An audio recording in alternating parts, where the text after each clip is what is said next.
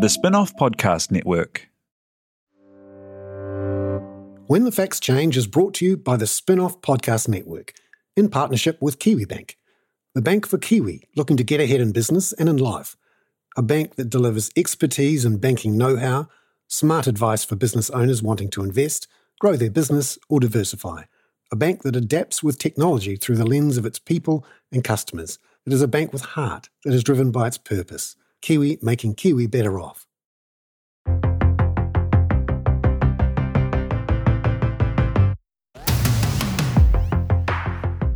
Have you ever heard that phrase, penny wise and pound foolish? Now, we don't tend to use pennies and pounds these days, but it captures the essence of a particular problem that some organisations, governments, people have, where they save money now and think they're being very clever, but actually it costs them a lot more money in the long run. Let's say, for example, you've got a house, it's leaking, and you know basically you're going to have to fix the whole roof. You're going to have to take it off, you're going to have to put it back on with brand new iron, and sure, it's going to cost a lot of money, but in the long run, you're better off if you just replace the whole roof and do a proper job with the maintenance. Or you can buy one of those tubes of sticky goo that you get from Mitre 10 Mega or Bunnings Warehouse, where you squirt the goo in the hole and hope that it lasts just long enough until you can sell the house, and hope that nobody notices after you've sold the house. That's penny wise and pound foolish. And sometimes it works. It really needs you to be able to flick the asset on before anyone works out that you've underinvested in the maintenance. And sometimes that makes sense. And sometimes maybe the roof will last a lot longer than you think, and you can sweat that asset for even longer.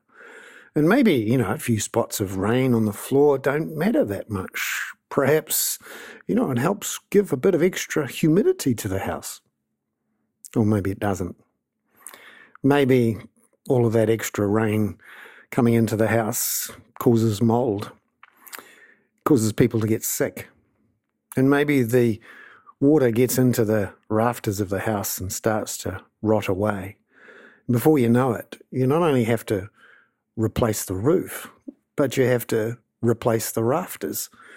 And you have to take whoever's gotten sick with the black mould, with the chest infections and the skin infections, off to the hospital.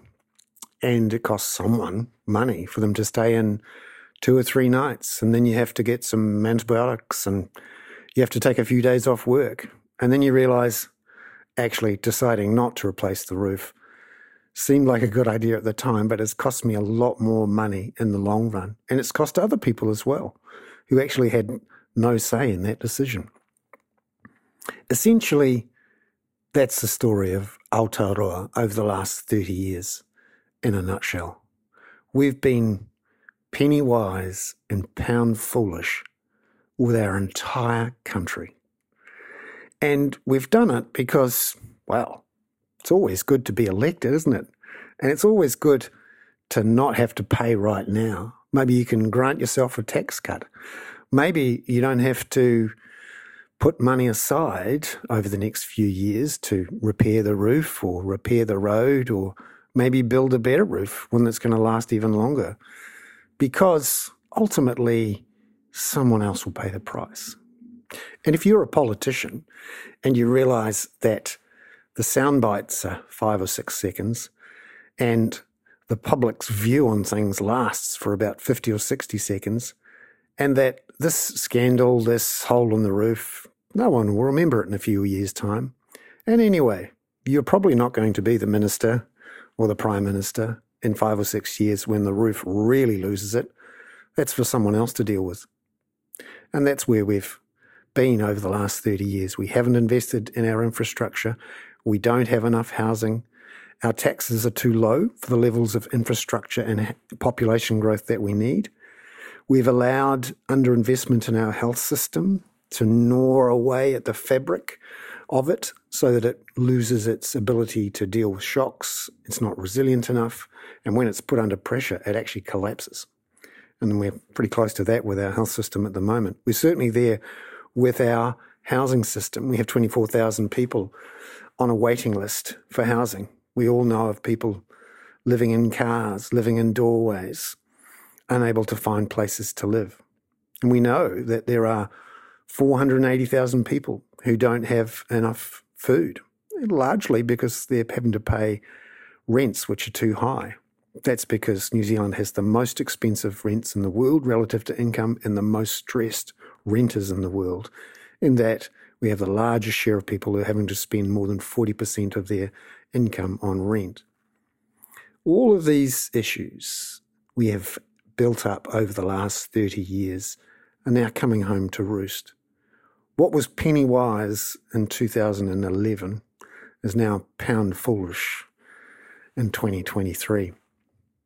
This week on When the Facts Change, we're going to talk about well-being, and we're going to talk a lot about the real costs of things in the long run and how you make decisions as a society, as a government, as voters about trying not to be penny wise and pound foolish, and how you can use this idea of well-being to try to reframe these decisions, which are often based around purely financial thoughts. How much is it going to cost me to repair the roof? Surely that tube of goo is much cheaper right now. And if I don't have to spend money on the roof, maybe I can go on a holiday next year. But if I'm forced, maybe through a new set of rules or a set of practices that the government departments have to live by, or maybe it's a change in legislation, which means you're forced to think about the long-term impacts, the impacts that are wider than just something you can measure in dollars and cents, but actually includes things like the costs for future generations, the damage done to the environment, the damage done to people's mental health, the stress people feel, which eventually bubbles up and ends up as mental health problems in years to come. This week on When the Facts Change, I speak to a wellbeing expert, Catherine Trebeck, who heads up the Wellbeing Economy Alliance, is working with governments and many others to try to embed these ideas about thinking about well-being when you're making decisions. We have a good discussion about how this is being done here and around the world and why it's a good idea to do it. And we try to unravel how you would make these decisions differently, how you would come up with the right decision to actually replace the roof rather than buy the tube of goo, and how it's playing out throughout societies, how being penny wise and pound foolish is costing us dearly. I was reminded of this just a few days after this interview when we heard the tragic news of the fire at the Loafers Lodge in Wellington. The story resonated perhaps a bit deeper for me than it might have at another time or if I'd come from somewhere else. But I'm from Wellington, and I used to go to the supermarket regularly right across from the Loafers Lodge. I've wondered a lot about who lived in there, how long, what it was like, but never actually made the effort to go and have a closer look. The fire, which ripped through Loafers Lodge early in the morning a couple of weeks ago, cost 6 people their lives. And we now know that the top floor of the Loafers Lodge, which had been converted from an office block built in the 70s without sprinklers, converted into single bedrooms, no kitchens, no bathrooms, had effectively been a fire trap. The police, it turns out, had recommended to the council that they not give it a building approval because of the fire risks of the way that the building was converted, in particular the top floor, which had not nearly enough exits. We've learned from interviews with the people at Loafers Lodge how, because there were no kitchens and bathrooms, people were smoking in their rooms, people were cooking toast in their rooms, and as we've discovered, one of the residents was a convicted arsonist. We learned that the true costs of 30 years of underinvestment in our infrastructure, our housing, our health system, our education system, essentially in our people, about 500,000 people now who can't afford enough to buy their own food and to have a house that they can pay for from their own revenues, that they need some sort of subsidy, to the tune of $4 billion worth of housing subsidies at the moment. That demand for food banks has tripled over the last 3 years.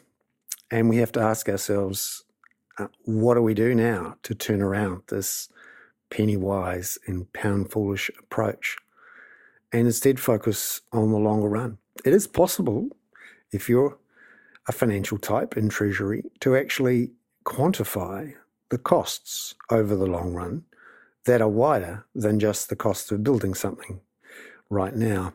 You can, for example, look at the liabilities built up in your health system from not investing properly in your housing system. You can work out what are the lost opportunity costs of not investing in your people. You can start to understand what pound foolish actually means. How many pounds foolish are you? We're starting to get a sense of it. The work's been done in the last couple of years to find out that we have an infrastructure deficit of $100 billion and that we need to invest at least another $100 billion to keep up with population growth of 0.5% per year. Currently, it's running at 2% per year, and we have to invest heavily. Interestingly, our current government has said that we can't afford that. What they're actually saying is that we've decided we want low taxes, low investment, low wages, low productivity, poor well-being, more than we want to invest, to have higher taxes, to invest more, to consume less now in the long run.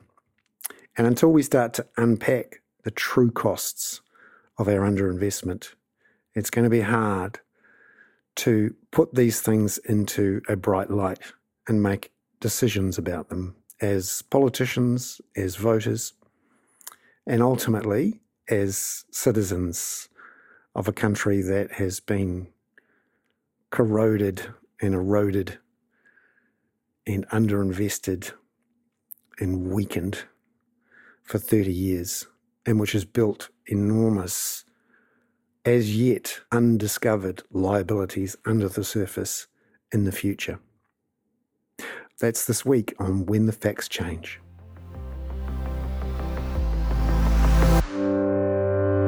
Well, Catherine, welcome into When the Facts Change. Lovely to have you on the show. Tell us about what's brought you to the wellbeing area and why we should care. Well, hi, Bernard. Great to meet you and really lovely to be having this conversation with you.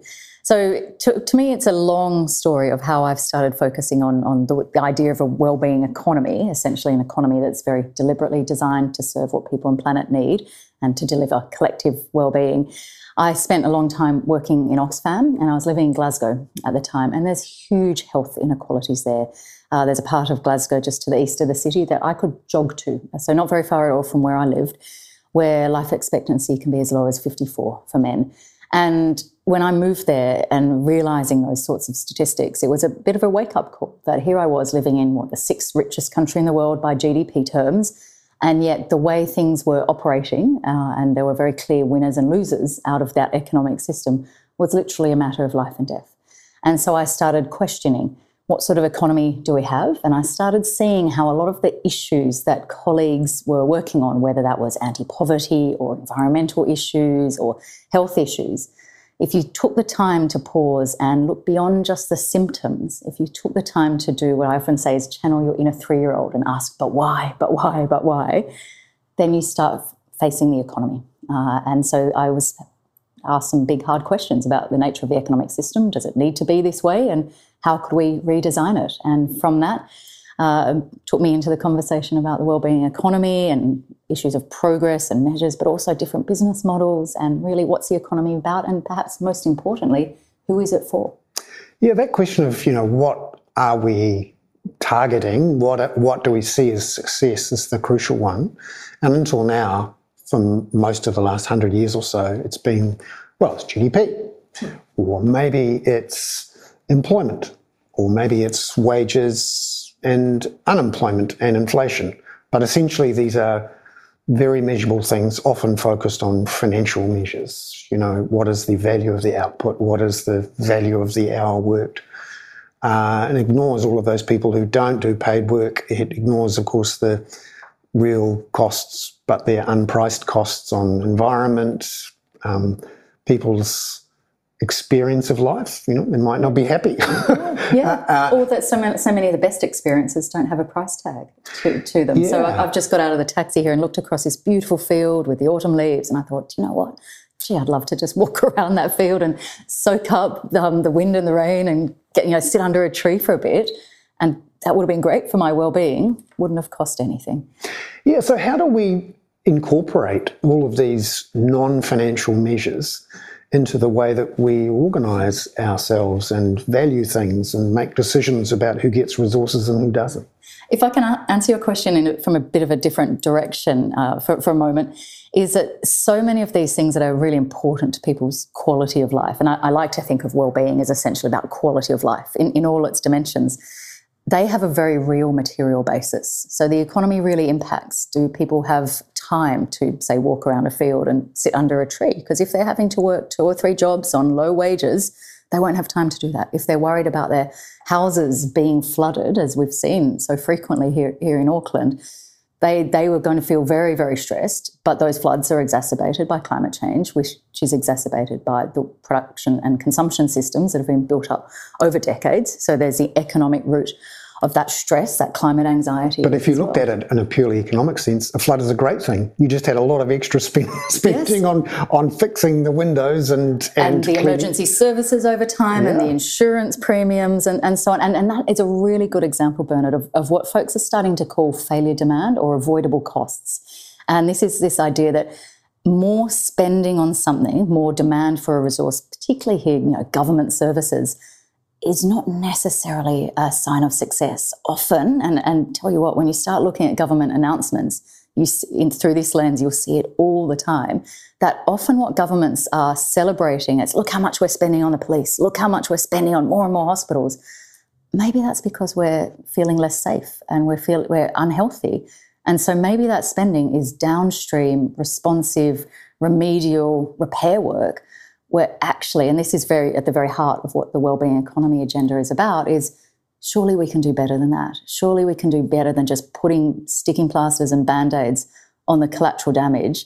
And I don't want to denigrate that downstream support, because it's absolutely important in helping people and planet survive and cope today and tomorrow. So it's not disparaging of that, but it's to say we have to do more than just going symptom by symptom, crisis by crisis. We have to take the time to understand what are the patterns that connect them, and then look upstream and think about, okay, what are the root causes of some of these challenges? Why are we seeing more and more people sleeping rough in our streets and sleeping in doorways in our capital cities? Why are young people scared for their future and coming out of their classrooms to strike? Why are we seeing this epidemic of loneliness that was being discussed on the news today? So the idea of the wellbeing economy is essentially daring to ask why and being bold enough to take action up there at root causes. So how do you flip the equations and allow decision makers, analysts, politicians, voters to look at things in a different way? Because at the moment we look at things and go, well, there's a set amount of money that a government has, and it has to do the things that it desperately needs to do right now. And, when there are people who are sick, we have to look after them, or people who've just committed a crime, we have to put them in prison. And we tend not to think about these decisions in longer terms or turn what are effectively operational spending decisions into longer term capital investment decisions, thinking about it from a purely financial point of view.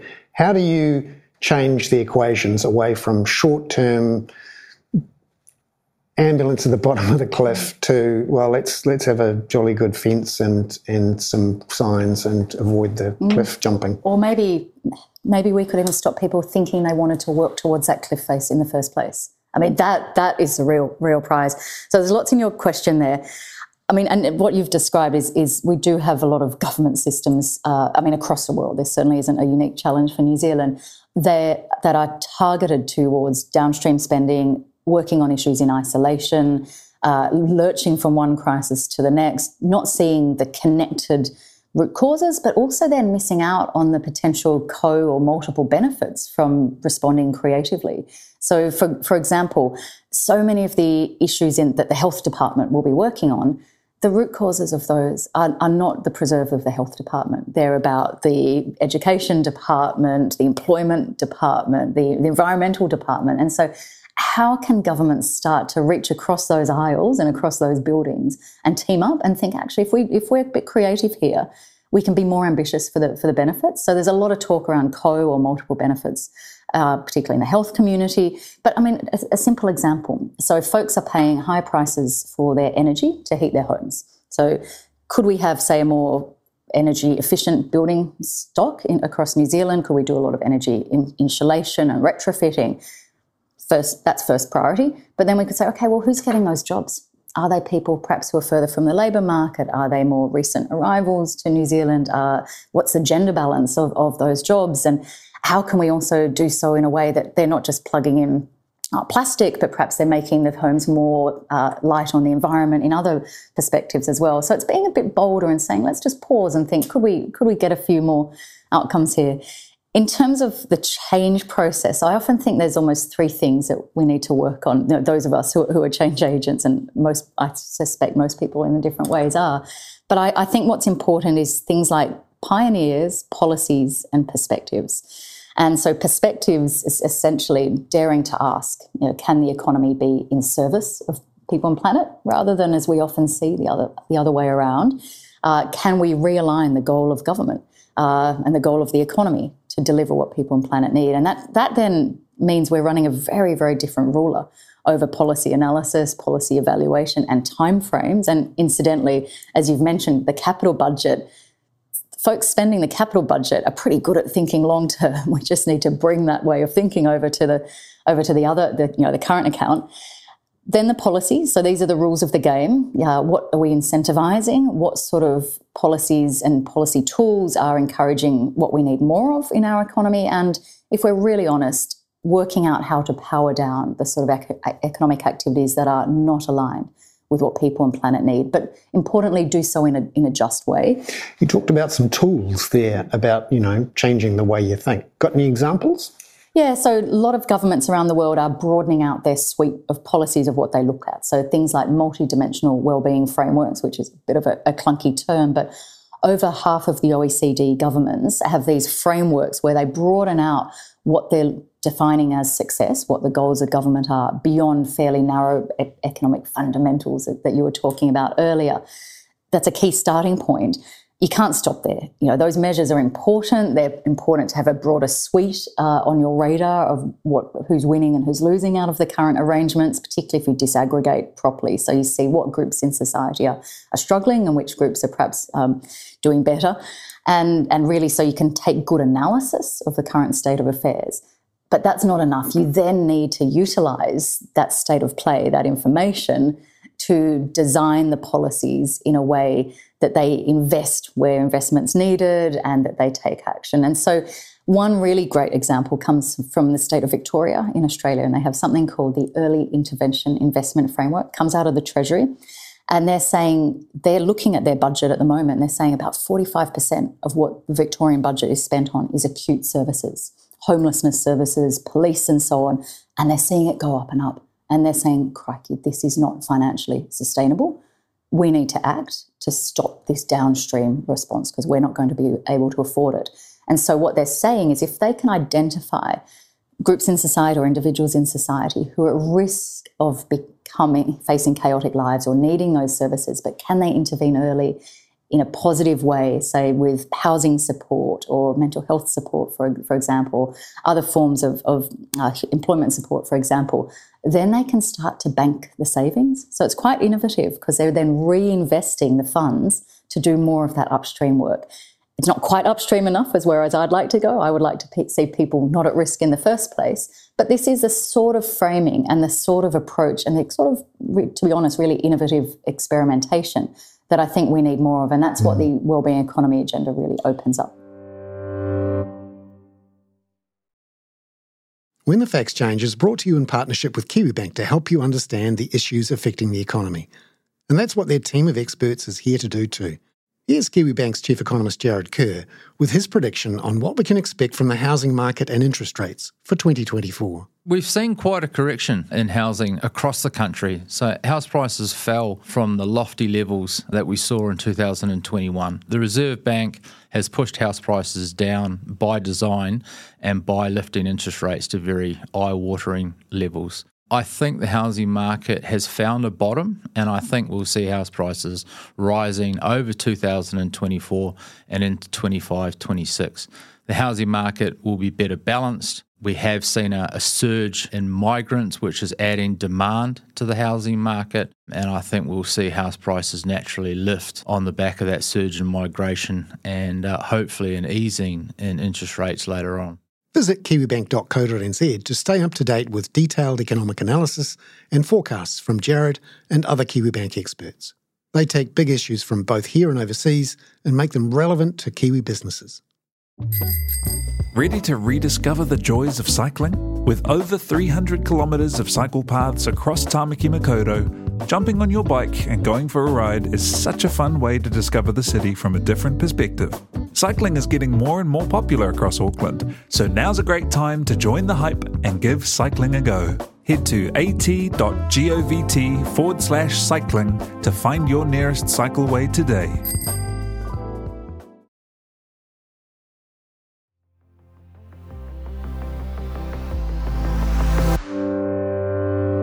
How do you avoid, the well-being word being captured and then used to distract, delay, deny real action? Because I just a quick heads up, I've been reading well-being budgets for 4 years where Treasury, and New Zealand's Treasury has been telling me, and the Finance Minister has been telling me and everyone else, that they now think about the world in well-being terms, and they have a living standards framework which is being promoted, and it has a great website, and everyone says, yep, I'm thinking about the environment, I'm thinking about the externalities, I'm thinking about all these things, and then the same decisions get made. And when you actually look at the cabinet papers of the actual advice that's been given to the ministers and the way that decisions are framed, it's the same old, well, we've got to run a budget surplus,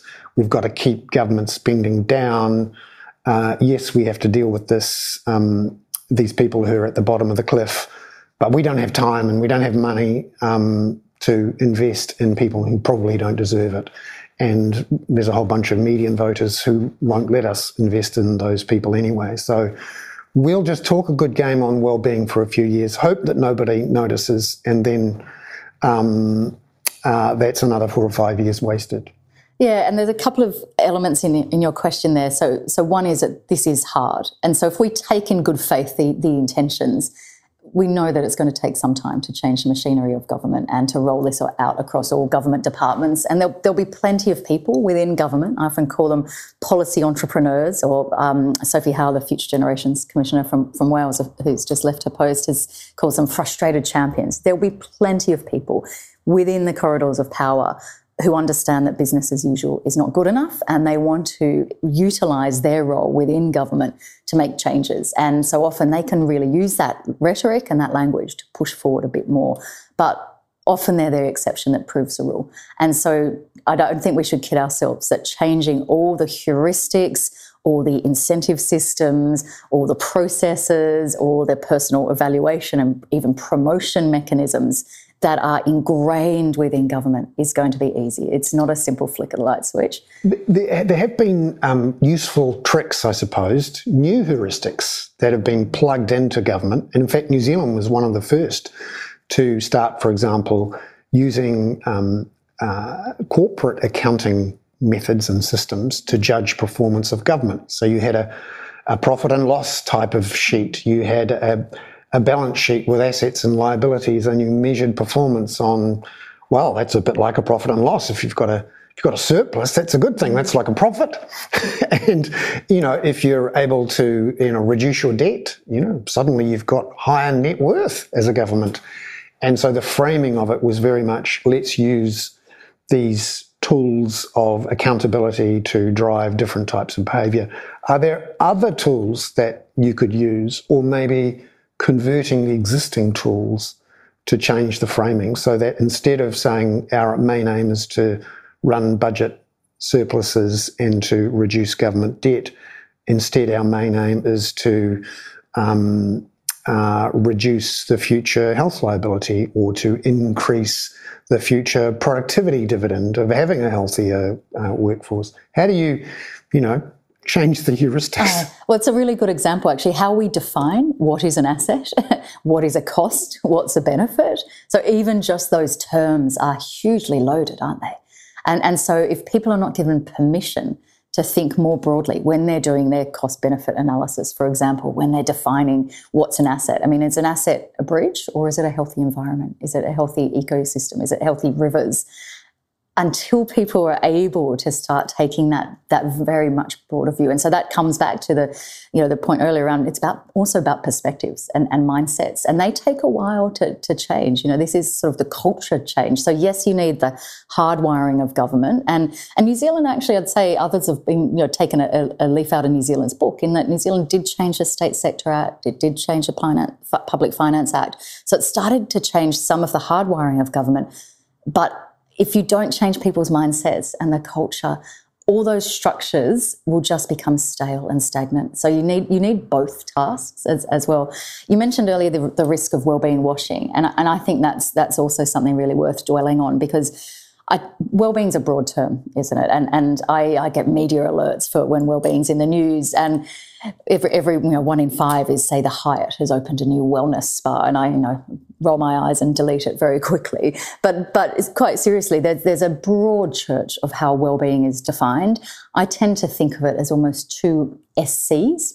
There's almost this duality, these two SCs. And so one is that comes from proponents who'd say we can take a very narrow view of well-being. It's all about individual subjective well-being. So Bernard, on a scale of 1 to 10, how happy do you feel? And that's part of it. But my concern is with too much of a narrow focus on that understanding of well-being, it often puts all the onus of change on the individual. It ignores adaptive preferences, but it very much says if we can just treat individuals through therapy or other forms of treatment, then we can leave the structures that are causing them harm or making them anxious or making them feel their lives are out of control because of they're being used as just-in-time inventory in the gig economy, for example.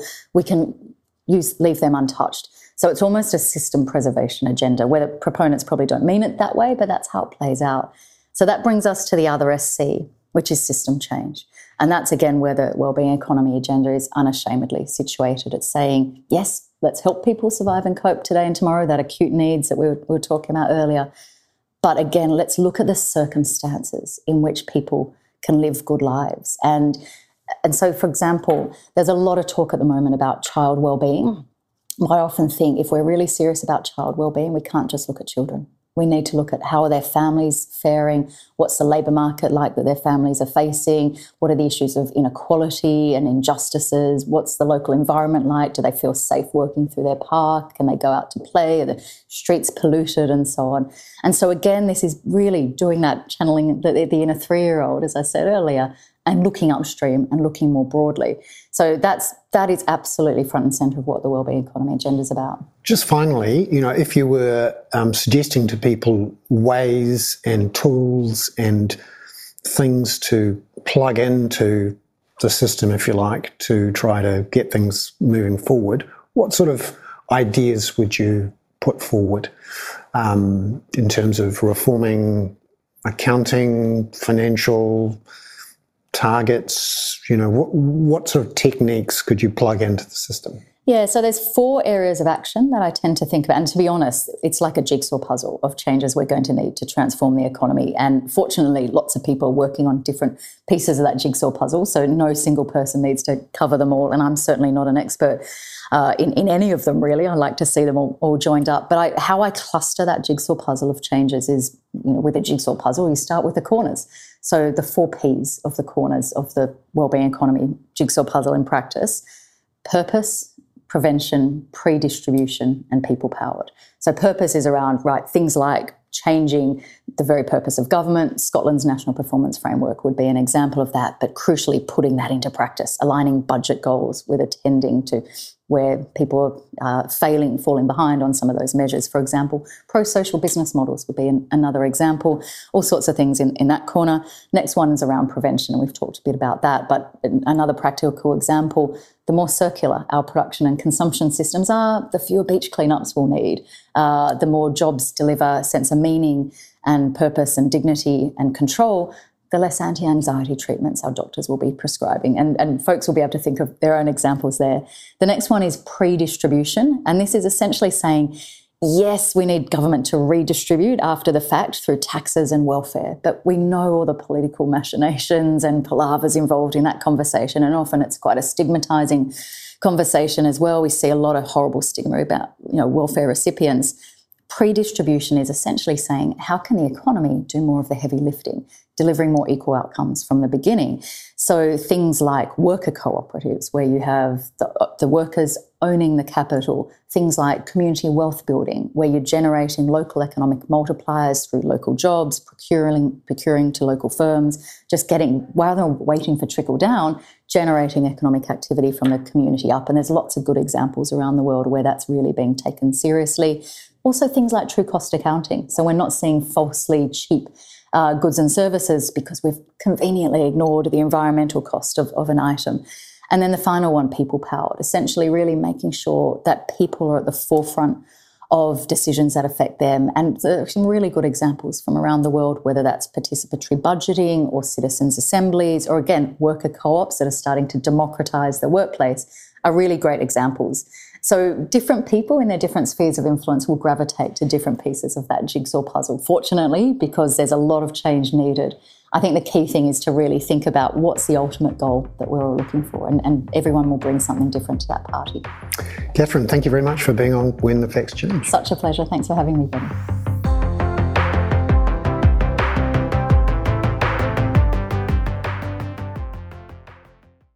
When the Facts Change was brought to you by the Spin-Off Podcast Network, together with KiwiBank. Visit kiwibank.co.nz to find out how KiwiBank are making Kiwi better off.